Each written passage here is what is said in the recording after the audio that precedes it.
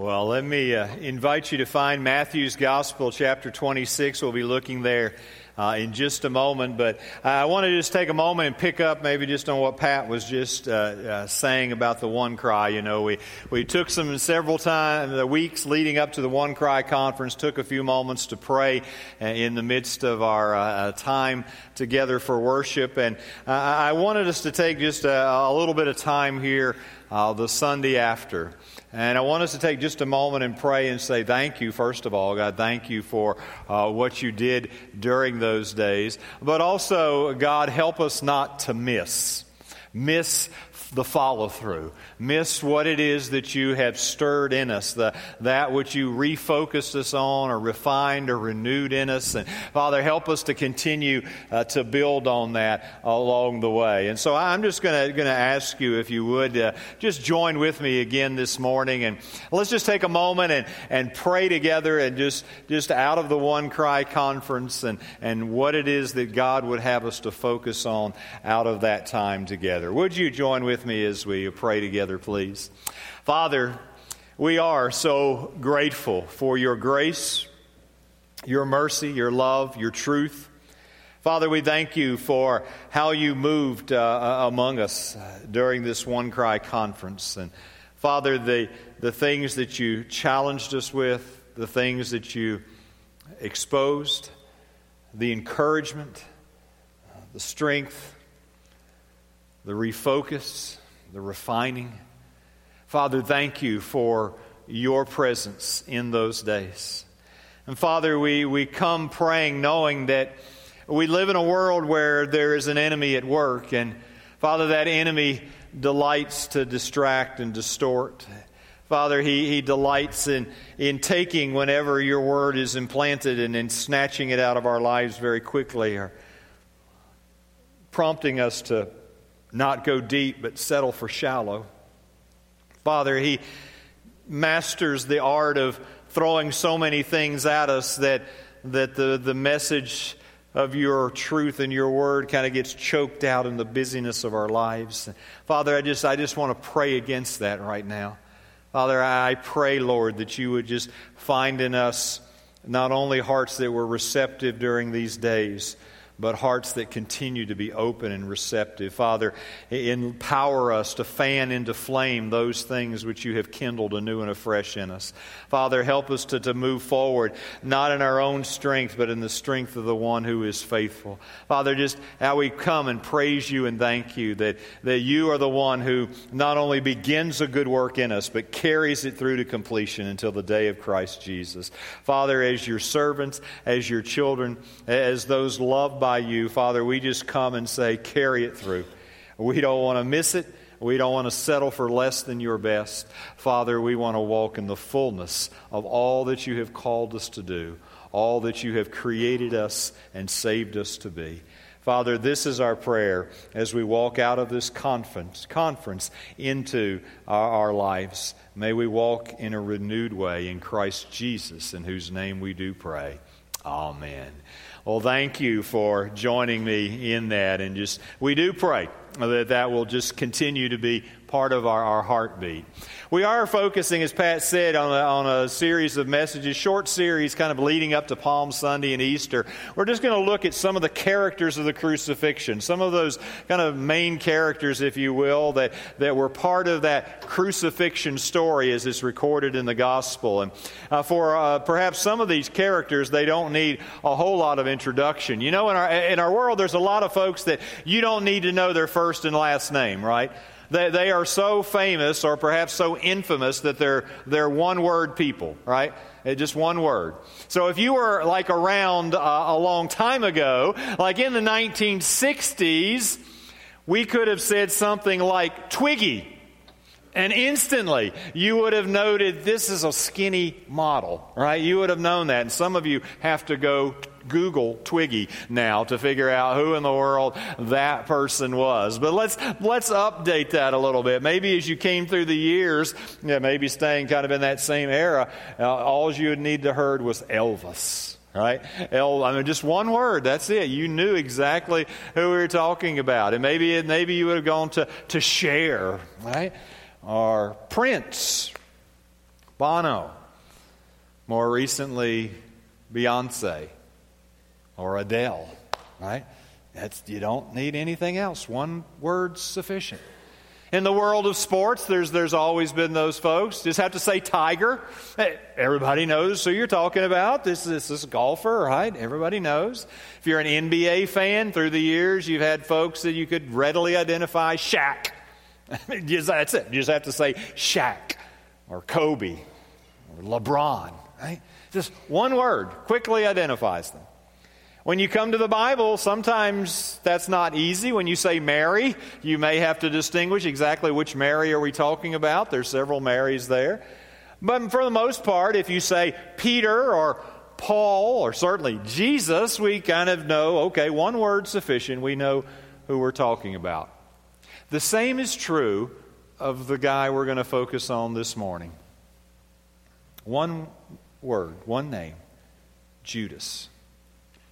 Now, interestingly enough, there are several Judases in the Bible. But when I say Judas, most of us immediately go to one figure, one person, the person associated with Jesus. And although perhaps facets of his life are very familiar to us, what I want us to do this morning is not only reacquaint ourselves with some of the facts, but get acquainted with some of the lessons that we can draw from his tragic life. Because when it comes down to the word Judas, most of us think of perhaps one of the more infamous and tragic figures in all of Scripture, Judas Iscariot. And want to just take a few moments and just review a little bit of his life. And this will be kind of a quick airplane view of his life. He was the son of Simon Iscariot, and we got some scripture references there. We won't take time to look at all of these. We will look at a few here in Matthew 26 in just a moment. But that was the name Iscariot comes from his father. He was one of the 12 disciples, one of that original group of 12, kind of that inner group with Jesus. He traveled with Jesus, saw, experienced so much along the way. Not only was he one of the 12, but actually the scripture tells us he was the treasurer. He kind of had charge of the money bag, interestingly enough. And you see a few times in Scripture where it's mentioned he is the keeper of the coin. He's the one who had the money bag. But also John's Gospel in chapter 12 tells us that he wasn't the most honest of treasurers, that he was skimming a little bit off the top. He was a thief. Perhaps one of the more better known facts of Judas's life is that he made a bargain. He agreed to turn over or betray Jesus for 30 pieces of silver. That's part of the narrative there in Matthew's Gospel, the 26th chapter. Let me just read verse 14. Then one of the 12, whose name was Judas Iscariot, went to the chief priest and said, "What will you give me if I deliver him over to you?" And they paid him 30 pieces of silver. And from that moment, he sought an opportunity to betray him. 30 pieces of silver. Interestingly, in Exodus 31, in some of the Old Testament laws, we find that if you had an animal, an ox, for instance, that gored another person's slave, and you would have to pay 30 pieces of silver. That was the price of a slave. It was the price that Judas agreed on to betray Jesus. Even after making this bargain, Judas was there in the upper room as part of that Last Supper, sharing those intimate moments, even to the point of Jesus handing him a piece of bread. He would turn over Jesus with a kiss. Let's go ahead and just read that, because there's some things that I want you not to miss in that. Verse 47. It says, after the upper room, Jesus has been praying in the Garden of Gethsemane. While he was still speaking, Judas came, one of the 12. And with him a great crowd with swords and clubs from the chief priest and the elders of the people. Now the betrayer had given them a sign, saying, "The one I kiss is the man. Seize him." And he came up to Jesus at once and said, "Greetings, Rabbi." And he kissed him. And Jesus said to him, "Friend, do what you came to do." Now, sometimes when we read that, we get the picture of Judas maybe a quick peck on the cheek, because we don't, particularly guys, we don't do like a lot of kissing of other guys in our culture, right? So it's like, let's get this over as quick as possible, right? Smooch and run would be the closest thing that most of us would perhaps do. But actually the word picture there is not of a quick peck and run. But this was an embrace. This was a kiss that would have been indicative of warm feelings, of friendship, of love. There wasn't just a peck, but he probably would have kissed at least both sides of the cheek. There was this sign of affection that was the sign of his ultimate betrayal. Judas came to a point where he was remorseful. He was remorseful over what was unfolding as he saw the arrest and began to maybe understand the implications of his actions. And in his remorse, he returned the money to the chief priest and the elders. And you can read more about that in chapter 27. But they understood this to be blood money. And so they weren't going to put it back into the treasury of the temple. And so they ended up buying a field for burial, a field that would be known as the field of blood. And then Judas's life continued to spiral downward, and the scriptures record for us that ultimately he took his own life.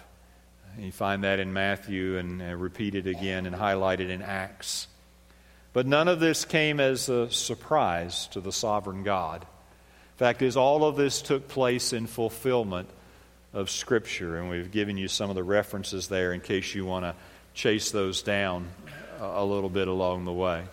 But you may be familiar with many of those facts about Judas. For some of you, you've heard those, you think, all your life. For some of you, maybe there was a new fact or two in there.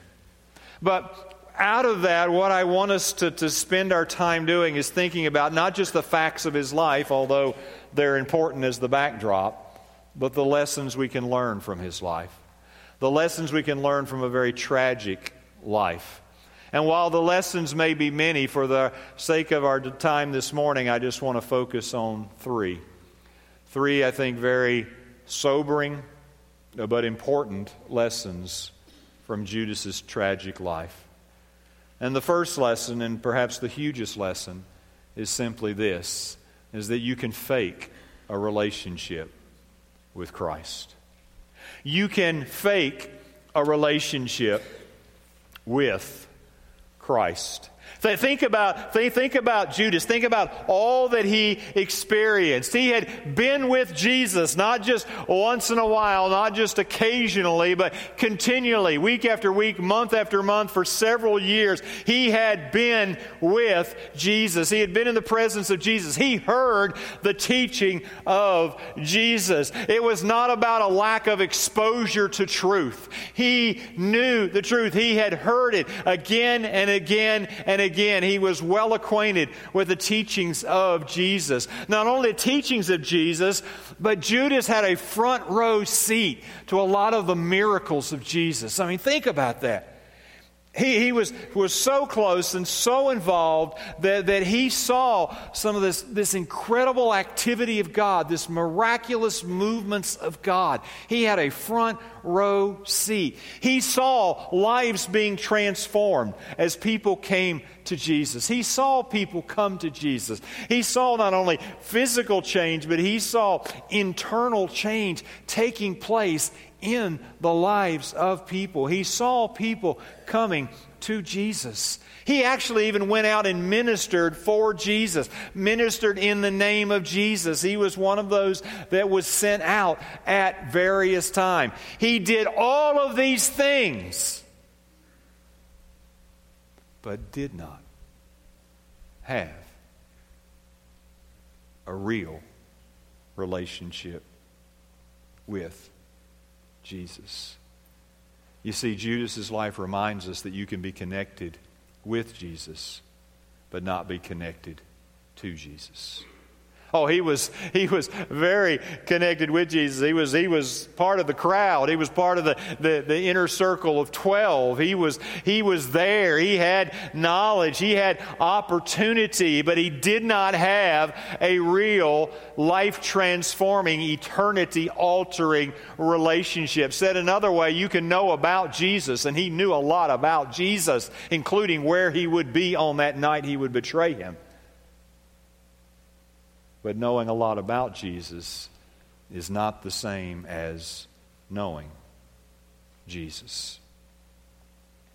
And this is not just a Matthew gospel thing. This is not even just a Judas thing. This is an ongoing thing as humanity confronts and decides and relates to Jesus Christ. John, another one of those core 12 disciples, sometimes referred to as the beloved disciple, in his first letter that we have in the Scriptures says, speaking of some folks, says, they went out from us, but they were not of us.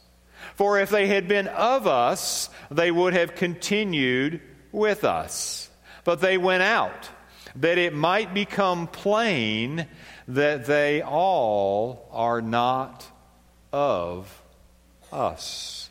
There were folks that were connected to the fellowship of the church, folks that were connected to the things of God, but there was not a persevering, there was not a sustaining. Eventually they went out from them, and it became plain that while they were part of the group, they were not genuinely connected to Christ. Perhaps it is that very real understanding that prompted Paul to write to the Corinthians, examine yourselves to see whether you are in the faith. Now, he's writing to people that are connected to a church. Test yourselves. Or do you not realize this about yourselves, that Jesus Christ is in you, unless, indeed, you fail to meet the test? Judas's life screams so many things, but the thing that it perhaps screams and asks us the loudest is, am I really a follower of Jesus Christ? Am I a follower or just a faker? Is my relationship with Jesus Christ real? And as you think about that, and every time I teach on this subject, I always have a little fear and trembling. And I'll just tell you, because my purpose is not to sow seeds of doubt in the lives of those who are genuinely connected to Jesus Christ. I have no desire to do that at all. But at the same time, if God could use these moments this morning to rattle someone's cage, to get their attention, to speak to their heart about the lack of a real relationship with Jesus Christ, then that would be time well spent this morning. So as we think about this question of, am I a follower or a faker? And there are times maybe all of us wonder about that. And as we've taught on that through the years, well, one of the easiest ways that we've tried to teach on that is, one of the easiest ways to kind of nail that down or begin to discern that is to look at my present posture, if you will. And I'm not talking about physically if you're standing straight here, okay? I'm talking about the posture of your heart and life. And the expression goes like this: my present posture is more important than my past memory. My present posture is more important than my past memory. You say, Jeff, what in the heck do you mean by that? What I mean is, there are a lot of folks who are placing their hope, their faith, their trust, their understanding of their relationship with God on a past memory. Somewhere in the past, I walked the aisle. Somewhere in the past, I prayed a prayer. Somewhere in the past, I signed a card. Somewhere in the past, I was confirmed. Somewhere in the past, I was baptized. Somewhere in the past, I became a member of a church. I'm not saying any of those things are wrong. I'm just saying those things in and of themselves are not sufficient. The question is not so much about the clarity of my past memory. The question is, what is the present posture of my life? Am I now standing in a continual posture of repentance and faith, where I am continually turning from lesser things, continually turning from self-rule, continually turning from sin, and turning to Jesus Christ? Am I trusting in Christ and Christ alone, not just to be the forgiver of my life, but the leader of my life, the Lord of my life, the first love, the highest priority of my life? If that is the posture of my life right now, I have reason to believe that I'm in a right relationship with God. Back up to the verse there that we just read from John. From John's letter. One of the other marks is perseverance. Is there a persevering in the faith? Because John said there were some, they were apart, they were hanging out, they were part of the group, but they have gone away. They are no longer with us. They have gone out from us. One of the marks of authentic faith is that it perseveres, that it continues on. Someone said that faith that falters before the finish was faulty from the first. Right? Faith that falters before the finish was faulty from the first. That genuine faith perseveres. Doesn't mean we don't have ups and downs. Doesn't mean sometimes it's not 3 steps forward and 2 steps back. But there is a persevering. That's why there's an alarm bell when someone begins to withdraw from the fellowship of a church. Because that may very well be. And listen, I know we all get beat up. We all get dinged. We all get scarred. We all have tough things happen. And there are some days I don't want to show up, okay? Let's just be real, all right? I mean, we all have those experiences along the way, right? But when Christ has genuinely transformed your life, it keeps showing up. And if you continue to follow John's letter, you'd find some of those distinguishing marks, a love for God and a love for others. So as I look at my present posture, am I continually responding in repentance and faith toward God? Do I have a growing love toward God? Do I have a growing love toward others? Is there a persevering in this faith? See, one of my fears is, under the doctrine of once saved, always saved, or that statement, and we absolutely believe that's scripturally true, some have twisted that to the point in saying, once baptized, once confirmed, once walking an aisle, I'm always right with God. That's not true. So I have to come and examine myself. What is my present posture? Is there a love for God and a love for others? Is there a persevering with God and with the body of Christ? Those are marks of those who have a genuine relationship with Jesus Christ. Now, hear my heart this morning. I'm not trying to stir up trouble. I'm not trying to sow seeds of doubt. But at the same time, we've been praying very specifically this morning, even specifically out of the One Cry conference, that there would be nobody that would walk out of this room this morning without a genuine relationship with Jesus Christ. And our hope and our prayer and my pleading with you is, don't walk out of this room today without talking to someone. If there's any question, any uncertainty, before you leave this room, don't settle for a maybe. Don't settle for a fake. Well, we want you to experience a genuine relationship with God through Jesus Christ. And that's marked by repentance and faith. Don't leave this room without a real relationship with Jesus Christ. We have a connect room and a team that's going to be available at the end of our service to pray with you, to talk with you, to answer questions that you may have. Don't leave this room without talking to them today. The first lesson from Judas's life is that you can fake a relationship with Christ. The next 2 lessons are tied to that but distinct. You can break the heart of Christ. You can break the heart of Christ. Not only can you have this fake relationship, but you have this capacity to break the heart of Christ. Let's go to John's Gospel, the 13th chapter, talking about some of these same events that we've just seen here in Matthew's Gospel. After saying these things, Jesus was troubled in his spirit.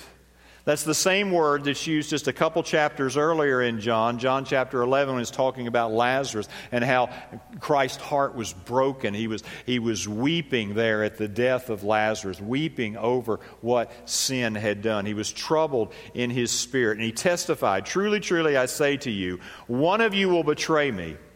The disciples looked at one another, uncertain of whom he spoke. In this moment that would lead from the upper room to the Garden of Gethsemane and eventually the arrest and the mockery of trials and the beatings and the crucifixion, Jesus was carrying this incredible burden, the burden of the sin of humanity that he would pay for on the cross. This was a burden. But what was breaking his heart in that moment, what was troubling his spirit in that moment, was the presence of the betrayer. One whom he loved, one whom that had been with him, had enveloped in that inner circle of 12 for all these months and years, and who would betray him. We have the capacity to break the heart of Christ. The 41st Psalm, pointing to the betrayal of Judas, and others. Even my close friend, in whom I trusted, who ate my bread, has lifted his heel against me. One of the misunderstandings that we need to clarify, we need to understand that our sin and rebellion is not just about right or wrong, although it is that. It's not just about breaking a rule. It is at its core breaking the heart of Christ. That I am not only just breaking a rule, and sometimes we get into that mentality that God has these rules and I don't always keep them, and so I occasionally get a slap on the hand there because I broke a rule. You didn't just break a rule. You rebelled against God's love. You rebelled against God's rightful reign.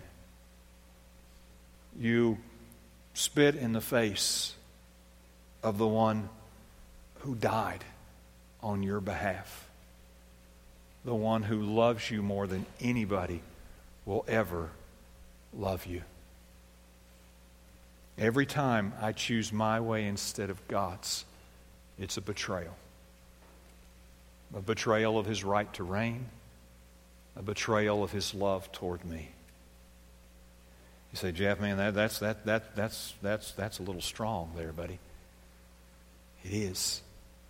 But think about it. The Church of Jesus Christ is called the bride of Christ.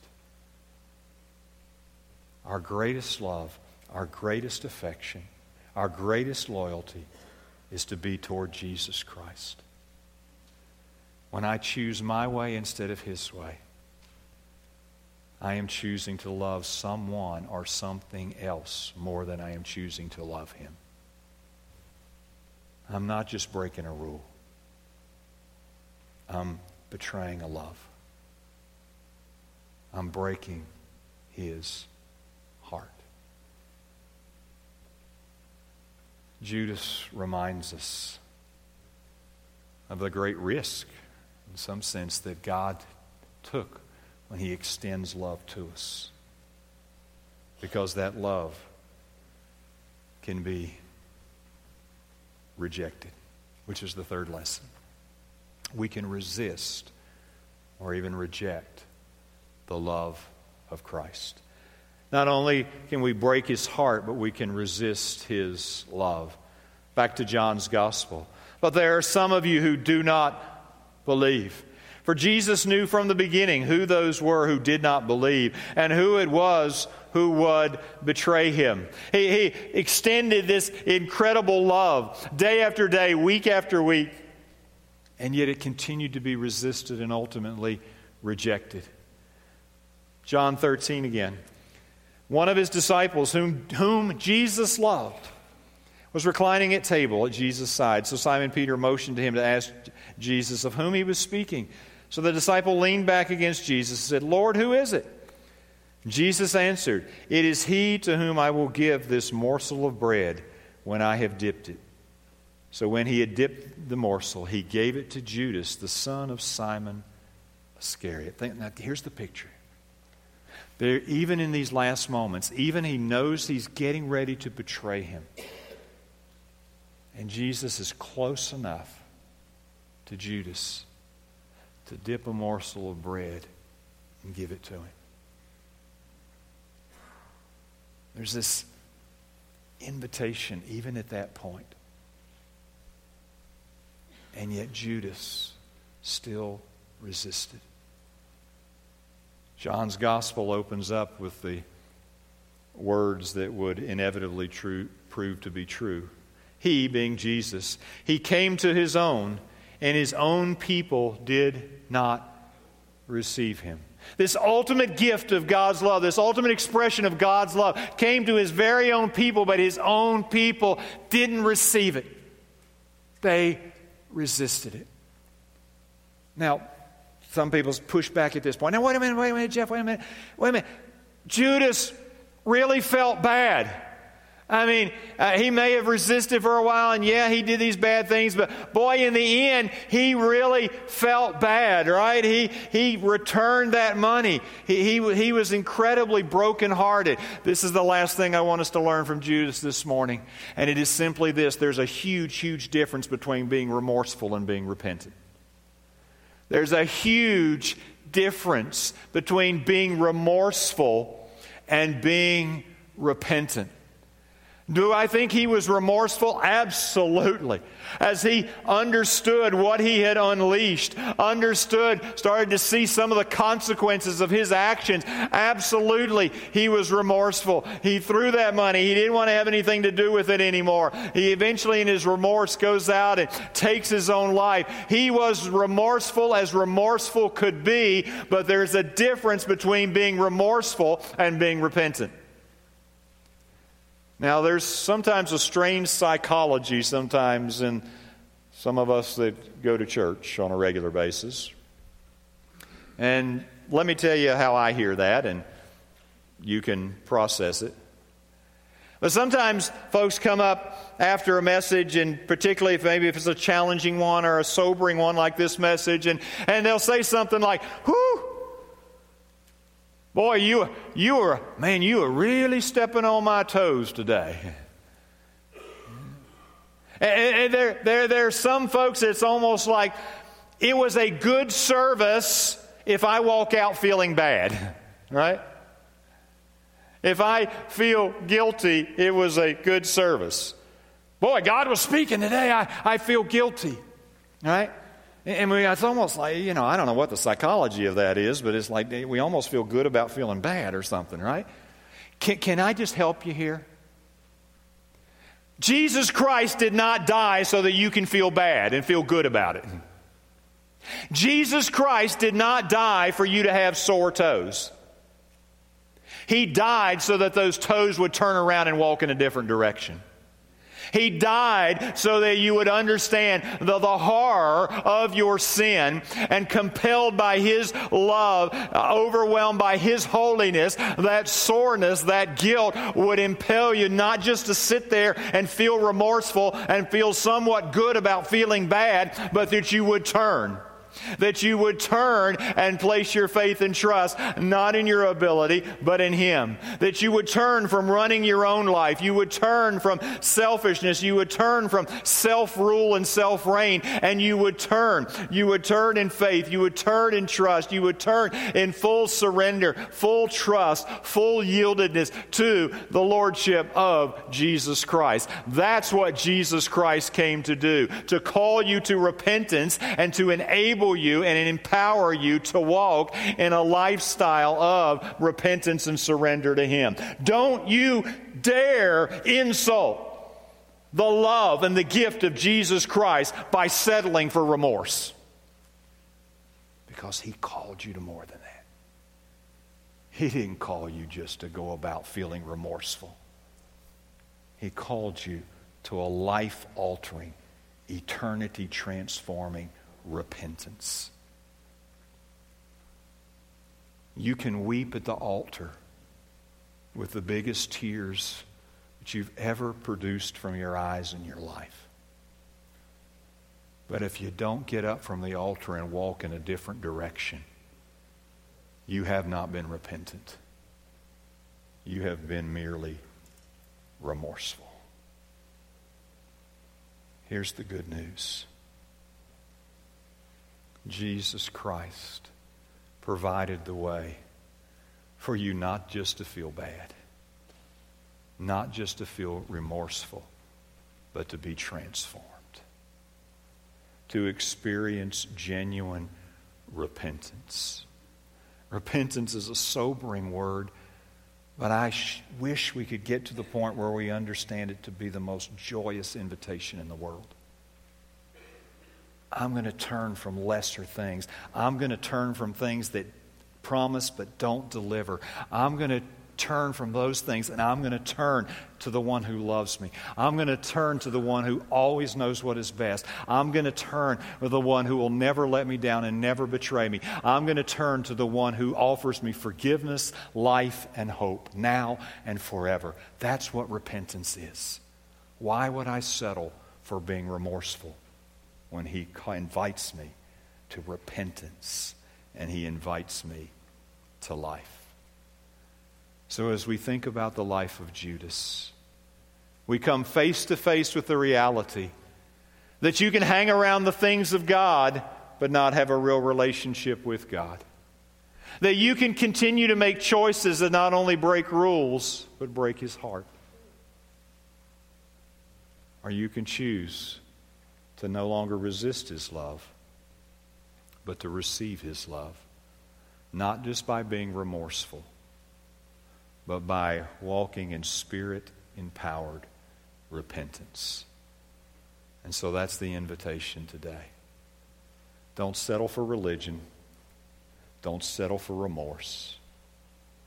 Only settle for a genuine, eternity, life-altering, transformational relationship with Jesus Christ, made possible as you respond to His love, you respond to the cross, with repentance and faith.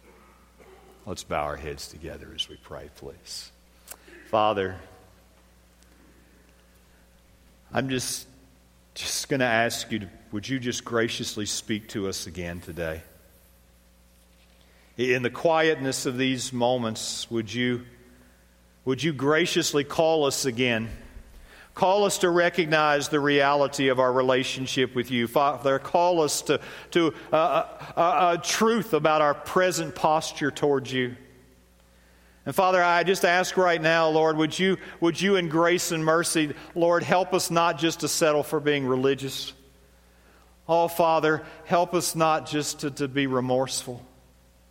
Father, would you call us to a thorough, complete, life-altering repentance. And Father, I just pray today. Father, I pray for some that may be in this room that know about you but don't really know you. Father, I pray that before they leave this room, they will come to a real relationship with Jesus Christ. That today would be the day of genuine salvation, genuine transformation. Father, I pray for those who know your name in this room, if those areas in our life where we have tried to reclaim the throne, or honestly we've never really released it, we've trusted in ourselves, we've trusted in the world's way more than we've trusted in you, Father, I pray today that Lord, we wouldn't just settle for having our toes stepped on. Lord, I pray today that we wouldn't just settle for being remorseful, Father, but today we would turn anew and afresh to you and experience the life, the hope, the power, the love that comes through you.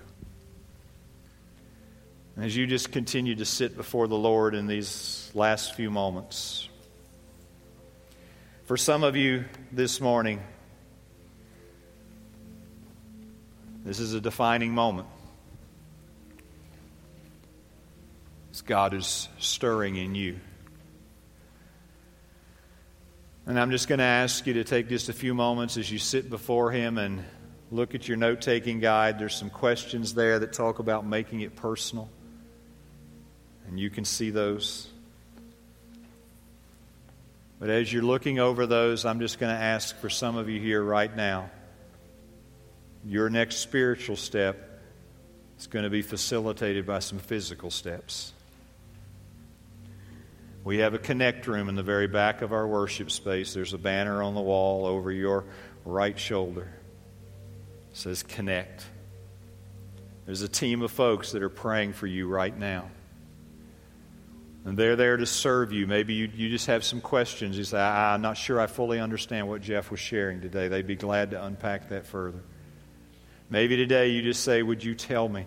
Would you help me to understand how I can turn from self and sin and turn to Jesus? They can help you with that today. They're there to guide you. They're praying for you to come right now. Maybe your next step includes baptism and includes membership in this church. Maybe you just need somebody to pray with you about something. And that's what that space is for. That's what that team is for. And even as we're in this attitude of prayer, I'm just going to invite you. If you need to slip out of your seat, scoot by some folks, they'll be glad to let you by. That team is there right now. They're going to be there through the remainder of our service. They'll be there right after our service. We just encourage you to make your way there. For some of you that are still here right now in the seats, maybe that God is being very specific with you about some areas where He's calling you to turn and trust Him. The enemy will accuse you in generalities. The Father will be very specific in points of repentance. Where is He calling you to turn? Where is He calling you to surrender instead of resist? What would genuine repentance look like in that area of your life?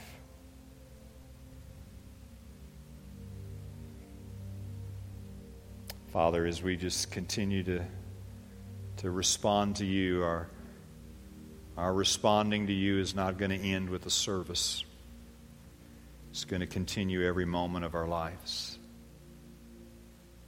Father, I just ask now again, would you call us to you? Would you call us to life?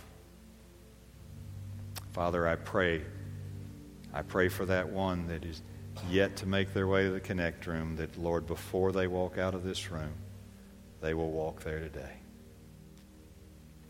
As you just continue in that attitude of worship, I want to invite you to stand right now, if you would.